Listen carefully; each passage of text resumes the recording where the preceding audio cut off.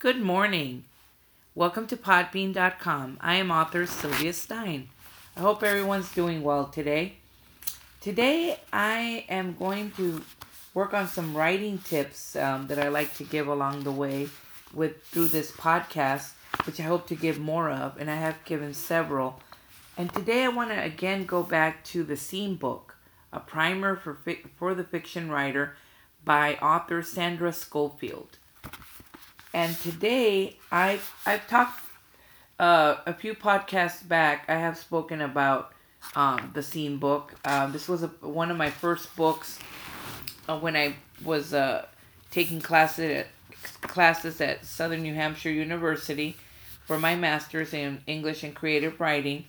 And this was one of the books that was recommended, and I've loved it ever since. I've read it so many times, but it never ceased to amaze me how it helps and develops your writing. For today, I want to speak about tension, which is chapter 6. If you haven't gotten the book out, again, the book is called The Scene Book, a primer for the fiction writer by Sandra Scofield. And one of the sections I'm going to focus on today is tension. This starts on page 72 of the hardback paperback that you have.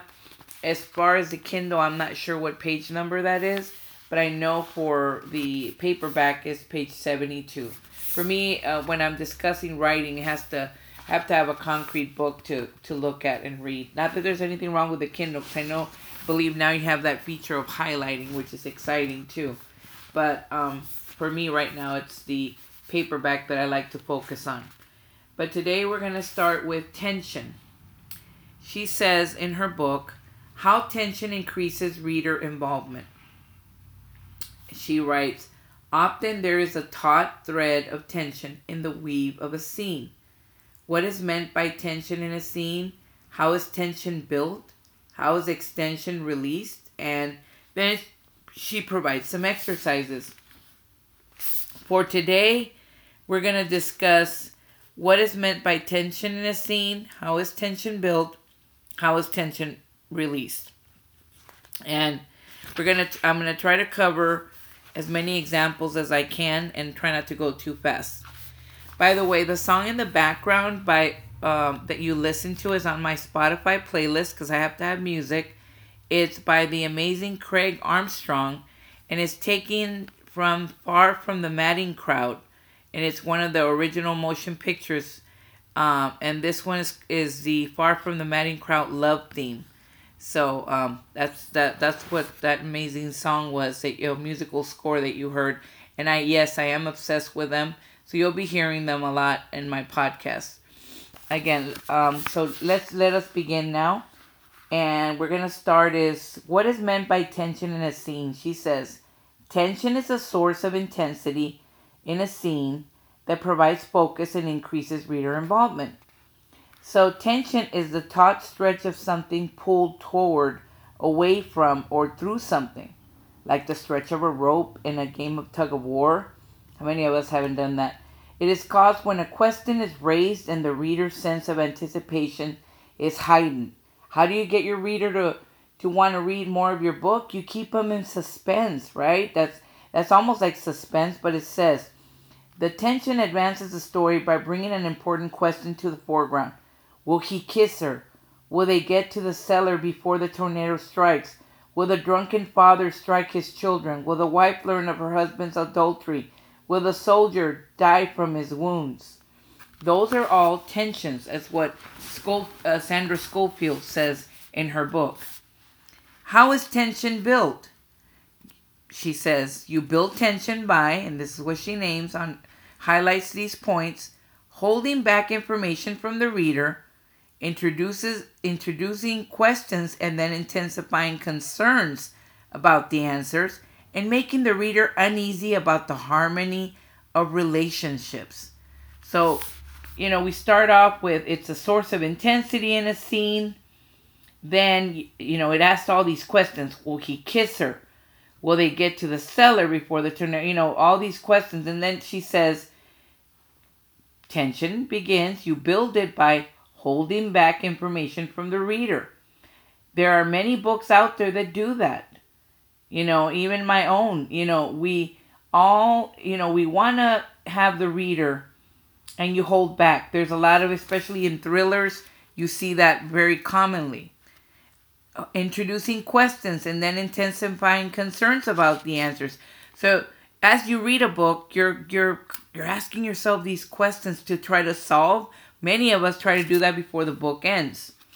And then making the reader uneasy about the harmony of relationships. Like, you make the reader question all these things and different things. So she says, sometimes the scene builds tension and leaves the reader in a moment of caught suspense, not knowing what will happen. This sets up the reader for a later scene, a technique often used in books with multiple points of view, especially thrillers, which is what I just said. Some readers dislike this, finding it overly manipulative. Choose your technique based on what you like to read and who you think your readers will be. One very, very big example that pops out in my head right now is Gone Girl by Gillian Flynn.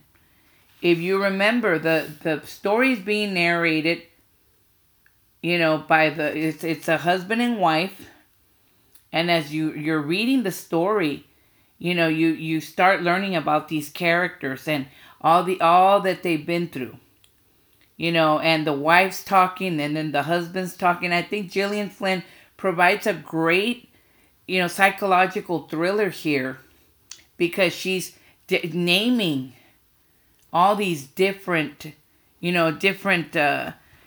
scenarios that have happened between this husband and wife, and we don't know until, as we read, it makes us want to read more. And I'm not going to give away the plot, because even though there's maybe a lot of people that have read it, there still may be some that have not. So when you provide these two characters, the husband and wife, and this something has happened in this book that okay, the wife has gone missing. What happened? How do we piece this together? Is the husband guilty? We start questioning, asking, and it keeps the narrative going. And Gillian Flynn is so great at being able to do this with this book, and this is one of the techniques she chooses.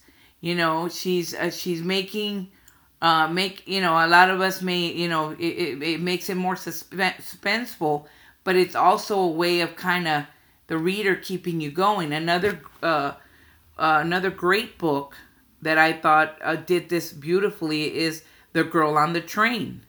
That's another thriller that, has different characters, and it carries the reader because of the it's holding back. It's not really telling us much until as we go, we learn these characters. And that was by the amazing Paula Hawkins.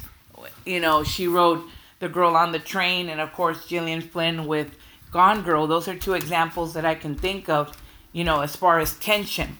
I'm working on my own thriller, and I'll bring you more of an update later on in another podcast in regards to that. But, in the book by Paula Hawkins, she's got different characters too. And there's a mystery there that needs to be solved. And it's intense, and it keeps the reader grabbed on as you go. And you keep, trying to figure it out, and it's building the tension. And the reader is hooked. I know it hooked me when I read both books, which are very good too. So make sure, if you haven't checked them out, if you like a good thriller, those are really, really, really good ones. And another great book that I thought, the writer, she's a very talented and amazing writer, that I thought was really, really intense. And I really love the series so far. All her books, but especially I read Integrate by UK author, amazing and talented author, Chrissy Parker, and Temperance. She is able to carry the tension and build it up beautifully in these books. And that's another example of another thriller. If you want a good thriller, you want good characters, make sure to check those books out. As I said, The Girl on the Train, Paula Hawkins, Gillian Flynn, Gone Girl, and the amazing Chrissy Parker, UK author. She's a great friend also, but she's a very, very talented author, And she really knows how to write. All her books are great, by the way, and she's due out to come out with a new one soon. But if you want a good thriller as far as tension, make sure to check out Integrate and Temperance. They're both well done, and they really know how to build that up. So, as we were saying, choose your technique based on what you like to read and who you think your readers will be. Now, the next question we asked is, how is tension released? Tension, she says, Sandra Scofield says, is released when adversaries move toward one another in a positive way to resolve the tension. When adversaries step back from or defer the conflict, they deflect or retreat. When one of the adversaries suppresses the issue internally to avoid conflict. When one of the adversaries has a sudden insight that breaks the tension, or when adversaries escalate the conflict into too direct confrontation, possibly violence. So she's named how you release the tension. And she says, keep in mind that tension can be released without direct confrontation. That is, by being dissipated. Someone can let go of the object or of the abstraction, emotion, concern, issue being stretched. When tension is released in this way, the result may be one of mutual contentment, or it may simply be delaying conflict until later. It may be a yielding full of disappointment. How the tension is dissipated sets you up for later action in the story, or else closes this aspect of the story. So one example I can give you of that, because I've written this book, is closure. If for those of us that for those of you that don't know, my book Closure talks about a broken relationship between a father and a daughter. There's grief involved. There's a lot of tension between them, and this made me think of the tension, because basically the daughter grows up and she tries to walk away from the emotion. She doesn't want to think about her horrible past and everything she suffered and everything she's lost. And this creates this type of abstraction that Scofield is talking about, because of the disappointment you may feel. Now, another way for tension to be released is for the thread to break, evoking a moment of stark clarity and of apprehension. This is a favorite way to create an epiphany, a sudden moment of an insight. Again, something you do not want to overuse. Like in Chasing Clarity, I can use that example, because Mia Gerard is dealing with a big loss. And this is where the thread breaks. She grieves, she mourns, and she has to find herself. And the whole goal of this story is, will she find herself? Will she get a brand new start? Will she allow herself to get to move on from this pain? Or won't she? And those are things that Chasing Clarity is another one of my book is able to do here. Now, another general release is achieved through a kind of explosion in which the conflict is played out until the tension breaks into climatic action or emotion. We expect this kind of tension breaker in high action fiction. The challenge is to build intensity over the course of the book without wearing out the reader. And this is so well done also by the authors that I mentioned in their thrillers. They all do it with a lot of action and dialogue, but it's nothing that the reader runs out or gets bored. They have different scenes and different characters, and as the climax is building, they're able to flawlessly do this kind of explosion that, where something's got to give in the story. As you move on to Gone Girl, there's the intensity, between Amy and Nick Dunn, which are the main characters, escalates. As in Paula Hawkins and her different characters in her thriller. As in Chrissy Parker's, with, especially in Temperance, where the story continues. She's able to build this explosion and you never see it coming. which makes it flawlessly done. That's an example of that. Another example is, on Chasing Clarity. There's a scene, where Mia, is she moving on, and the new people that she meets or not? Does this provide her stability, or is she afraid, or and you're just trying to find out what's going to happen.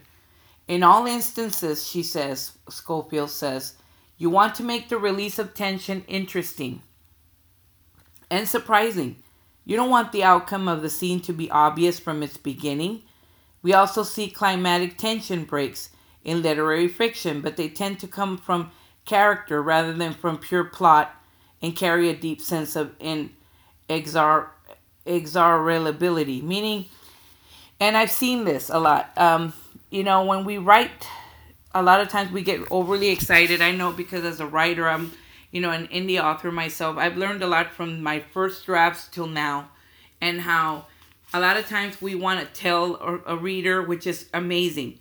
I know there's a lot of authors out there that are able to do it. Among the ones I named, Chrissy Parker, Paula Hawkins, Gillian Flynn. There's so many, of course, Stephen King. All Jodi Picoult. There's also new authors that are, starting out, that are able to carry this flawlessly. I have a friend, a new author. She's written some short stories, Lynette Lee. She's able to really capture instances of tension in her work, and you'll read more about her short stories. Hopefully in the future. She does have a collection of short stories on Amazon. Just look up Lynette Lee, and she's written 2 that are out there. She's written more, but she's putting her own collection of stories together, and she's able to do that. But we also, she's able to flawlessly combine, as Chrissy Parker does, with dialogue and action. It can't overwear somebody. It's like in my books, I try to. You can't make it obvious that this is what's gonna happen. You have to make it dramatic, so people don't expect the same thing or expect the same outcome. The readers got to figure out what's going on, whether it's a romance, a YA, a thriller. The different types of book. It needs to be more about surprise, and these authors, and there are many more. Emerald Barnes does this really well with her series with Entertaining Angels, and she's soon to deliver another beautiful book from this series, and that she'll be taking out soon. And she does this flawlessly with her characters. She's able to create this world and these scenes that are very intense, and it does carry a deep sense of more than just a plot. It makes you connect with these characters, and that's what you want to do. Now, she gives an example here. Sandra Scofield. She talks about Robert Stone is a writer, and his work is often taught with dread. She talks about a novel that he wrote, A Flag for Sunrise, draws a group of mostly unseemly characters and a nun into the maelstrom of revolution in Central America. It is suspenseful from the beginning straight through the end. Then she also mentions his short story, Helping. It's almost unbearably suspenseful, and you know it is going to be at the beginning when Stone tells you that his protagonist, this is what she's saying in her book, and this is page 74, Elliot is an alcoholic who has lately been sober. Then he says sober, however, he remained until the day a man named, and she names a Blankenship, came into the office at the state hospital for counseling. So she gives an example of this, and then she says, although you now expect Blankenship to be the reason the narrator turns again to drink, Stone is much more devious than that. Basically, she's explaining what the author does. The counseling session sets in motion Elliot's downfall. I've taken only a tiny slice of a moment in a story, excuse me, that is long and complex, with a powerful sense of excuse me, I apologize, of inevitability, even as it presents surprising turns. Each of these several scenes threatens to break into something awful, but doesn't. Then Elliot goes home and his lawyer wife tells him about some bikers who got their case dismissed that day and threatened her. While they are talking about it, the bikers call, and Elliot, who has been drinking, ends up telling them that they should come on over. So here she's describing one of the scenes. His aggressiveness is a terrible blow to his fragile relationship with his wife. He gets a gun and watches for them. And this is the scene she describes on as far as about Robert Stone. And this is taken from A Flag for Sunrise. From the window at which he sat, he commanded a view of several miles in the direction of East Ilford. The two-lane blacktop road that ran there was the only one along which an enemy could pass. He drank and watched the snow, toying with the safety of his 12-gauge Remington. He felt neither anxious nor angry now, but only impatient to be done with whatever the night would bring. Drunkenness and the silent rhythm of the falling snow combined to make him feel outside of time and syntax. This is only a small excerpt, she says, Sandra Scofield, from a long passage of a long story, but reading it makes your heart race. Read the paragraphs again. Is there any doubt that something is going to happen? It won't happen what you think. So basically, this is an example where she's saying about building the tension. That's just one example. And I want to stop here because I feel like, I've discussed a few elements of tension in a scene. How is tension built? How is tension released? And we gave an example of the authors that I mentioned, along with my own books, as well as the book by Robert Hunt. And this is all taken from Sandra Scofield, A Primer for the Fiction Writer. This was the section on tension in this book. And I want to be able to bring back more writing tips for you all, because these are important things that as starting my podcast, which I've mentioned I've been able to start since January, and I hope to bring you more, interviews from authors. I just had the amazing YA fantasy author Andrea Bugensky.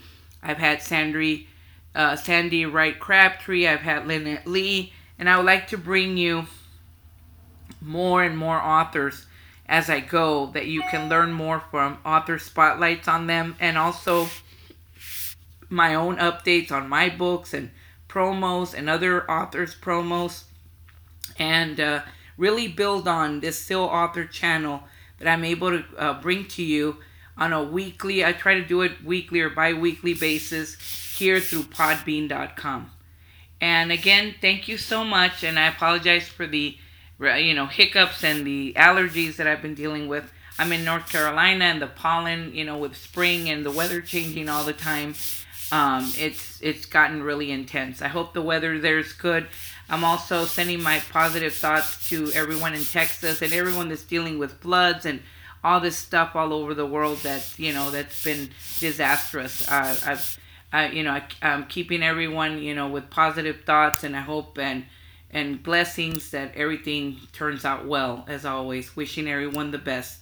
And I thank you all for tuning in. Again, this is Sylvia Stein, author Sylvia Stein, and I leave you again with Far from the Matting from the amazing musical score by Craig Armstrong. Thank you all so much. You all have a good day.